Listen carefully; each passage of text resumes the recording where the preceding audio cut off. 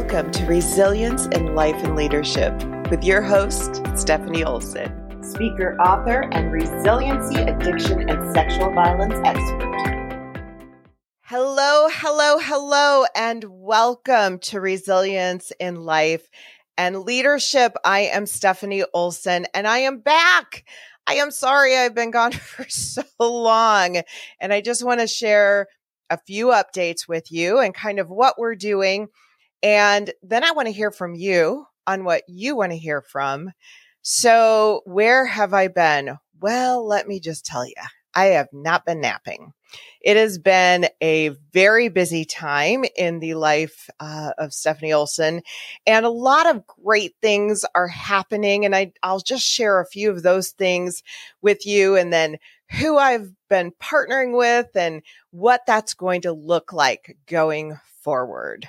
So I have really been missing doing these podcasts and spending time with you and having conversations.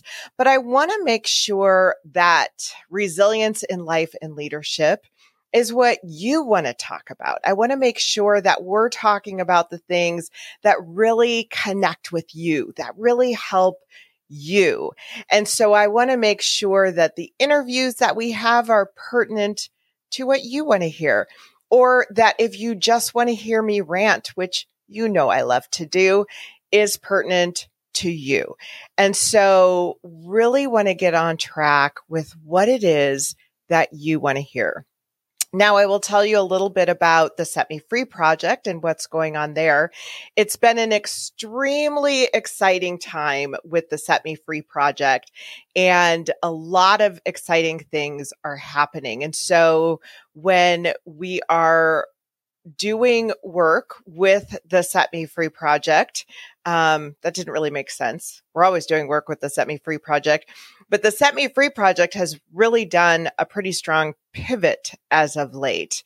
And so instead of us going into the schools like we had been, we noticed that there were a lot of changes with what was happening with teachers and students. And that is something we can absolutely talk about at any time. But what we saw was with this COVID, first of all, and after COVID, because COVID really affected all of us in different ways. One of the ways that it affected the schools was that there was a mass exodus of teachers leaving the schools. And I got to tell you, I get it. Rightly so, because teachers were overworked. There wasn't a lot of support. Now, not necessarily because administration wasn't doing their job. Administration was doing absolutely their best in most cases to make sure that teachers were being supported, to make sure that teachers were trying to get the help they needed. But the mass exodus affected administration too. And so people were leaving in administration, people were leaving the teacher world, paras were leaving. It was just a really difficult time when we saw what COVID did. Now, here was the other catch. Kiddos were coming back, and they were coming back a little bit differently. And so we would see the developmental age of kids lower than when they were first going to school. We saw that there was a difference in their behavior. And so I do find that interesting. We really talk about schools and how schools aren't necessarily doing their jobs, maybe, and yet it was when the kids were at home that their behavioral problems increased. And it was when the kids were at home that the developmental age went down. So just something to think about it. I am pro homeschooling for those that can and want to. But I do think we need to remember that our teachers are incredible at what they do, and they do an incredible job. And I don't think they get quite the credit that they need to. So we saw that shift with the Set Me Free project, and we thought, okay, we need to do something different too.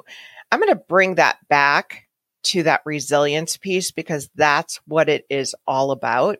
But we needed to pivot because us going into the schools wasn't as effective as it had been previously.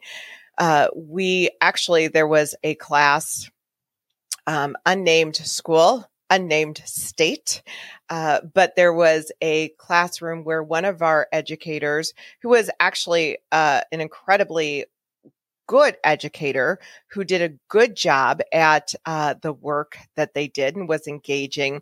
But there were seventh grade students standing on the desk shouting, "You're boring. I don't want to listen to you." And the teacher, who had been an award-winning teacher in her day, and that was recent, so it's not like 30 years later, but an award-winning teacher, she was sitting at the desk just overwhelmed and distraught. And at one point said to our educator, "This is why I am leaving the schools. I can't do this anymore." Now, I think it's important that we make this clear that it's not a youth problem. This is a whole community-wide problem, and we need to make some major changes to the school systems. We need to figure out what's going on. I don't have the answers there, but here's what I did know. We needed to get the curriculum of the Set Me Free Project, and I'm just going to give you a brief reminder of who the Set Me Free Project is. We needed to get that curriculum in the hands of social workers and counselors. So the Set Me Free Project is the nonprofit that I run that does prevention, education. Actually, I'm just going to give you our mission so you can hear our mission. But our mission is to stop human trafficking before it starts by providing prevention education to all ages.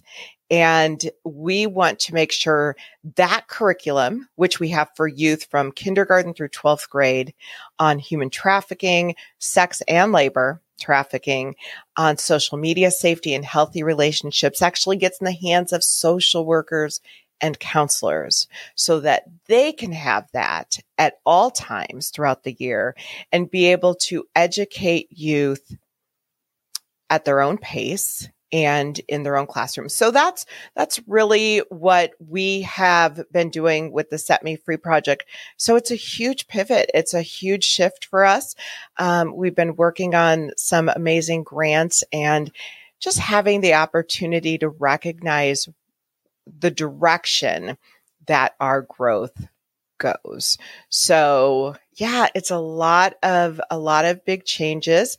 I'm actually headed to Washington, D.C. to talk to some of the powers that be on prevention and human trafficking and what that looks like. So keep an eye out for that one. So the Set Me Free Project has done a ton of changing, but so has Stephanie Olson speaking. And so just so you know, lots of great stuff going on there, and speaking opportunities and nonprofit consulting. So there have just been a lot of things happening that have really monopolized my time. And one of the exciting things that has happened is I have connected with Outlaw Streamers, and they are going to be working with us to get us on their channels, help us promote. And by us, I kind of mean me, because Resilience in Life and Leadership is a one-woman show. But now I'm bringing in some amazing producers and amazing people to do the work. Say hi to Tim, say hi to Chris, and they are going to be helping. And so I'm really excited to relaunch Resilience in Life and Leadership and to bring conversations about resilience, about leadership, about life in general, and how we can overcome some of those difficult times. I do have some interviews that I had done previously that did not make it to air. And so you will be seeing those at some time as well. So I'm really excited to see what this can look like, what we're going to do. And I really want your feedback. Be nice. because I do have feelings. But I really do want your feedback, and I want to hear what you want to talk about. I want to hear some of those things. So let's kind of dig in a little bit to the whole pivot piece. I talked about the fact that we need to really be mindful of when we need to make a change. That's really important. And I think that's really hard for some people to do. Let's face it, change can be difficult. But when we're talking about things in our lives that we're looking at, and maybe we've got the status quo going and it feels really comfortable, it feels really good because this is what we know. It is hard to make that change. Now, that comfort level can be even things that are not necessarily healthy for us. So if we're in a relationship that is not serving us, if we're in a relationship that is not just not serving us, but maybe hurting us, even though we might look at that and say, yeah, it's not good for me. Yeah, it's not serving me. Or even worse, yeah, there is abuse in that relationship. Change is hard. It is really hard. So we know that when we want to make a change, that we are walking into the unknown, right? We're walking into an area that we might not be all that comfortable with because we don't know what's next. That is the way it is with business. That is the way it is with life, that when we recognize that things are kind of stale or at a, is it called a stalemate? I don't know, when things are like this, you're not moving forward. You're not even moving back. You're just here. That's when we need to make changes. And that's a good thing. That's a positive thing. Just doesn't always feel good. So with the Set Me Free project, just for an example, when we recognized that we really did need to make a pivot, we needed to make a change because things were not going well. We were actually bleeding money at that time because we were going into all these schools and schools were struggling. And so they couldn't provide funding for us and all of this stuff. And there were some people on our team that did not want to make that change. And I knew it was something that we needed to do. I had support from our board. I had support from most of the staff. I had support from a lot of our donors. But we had people who did not want to make that change. And so it was a very difficult thing. And I had to make the decision, do I listen to that person who does not want to make the change? Or do I go in the direction that I know I need to go? And that is not always easy. When you step out and you make a decision that you know is right, but that not everybody agrees with. And so that is what resilience is all about. I always say resilience is about stepping 2 steps back, 3 steps forward, 5 steps back, 3 steps forward. It's about getting up after you've been knocked down. And sometimes that's what change feels like. It can really feel very uncomfortable because we don't always know what is next. And so those are some of the things I want to talk about. I don't want to spend a ton of time today on me. I want to hear about you. I want to hear about what you want to talk about. I want to hear about the changes in your life that you're experiencing. So please write in and we'll give you that opportunity to do that. But let me know. You can reach me at stephanie@stephanieolson.com, but let me know what you want to hear about. Resilience in life and leadership can be about so many different things. It can be about getting up when you've been knocked down. You know, many of you, that I personally am a survivor of many things. I'm a survivor of sexual and domestic violence. I am a recovering alcoholic and addict. And so there are so many things that I have had to start over or start fresh. And you are not alone in that, believe me. I have been there, right there with you. So that's what it could be about. Could be about business. What's going on in your business world? And have you been knocked down? I'll tell you, we were talking about COVID. COVID affected so many businesses in such a negative way. I personally am in the nonprofit industry, and I know that funding was extremely affected for nonprofits and donors because they were affected. But when we look around at some of the mom and pop businesses, some of the local businesses that we see, how many have we seen shut down because of COVID or because of the lack of great staff that we could bring on? And so there were a lot of things that were happening that we really had to create a new normal. And that's what resilience is all about, that change, that creating a new normal, not easy to do. So that's what we're going to be talking about. And I cannot wait to have those conversations with you. I don't want it to be me just talking at you, but let's have a conversation.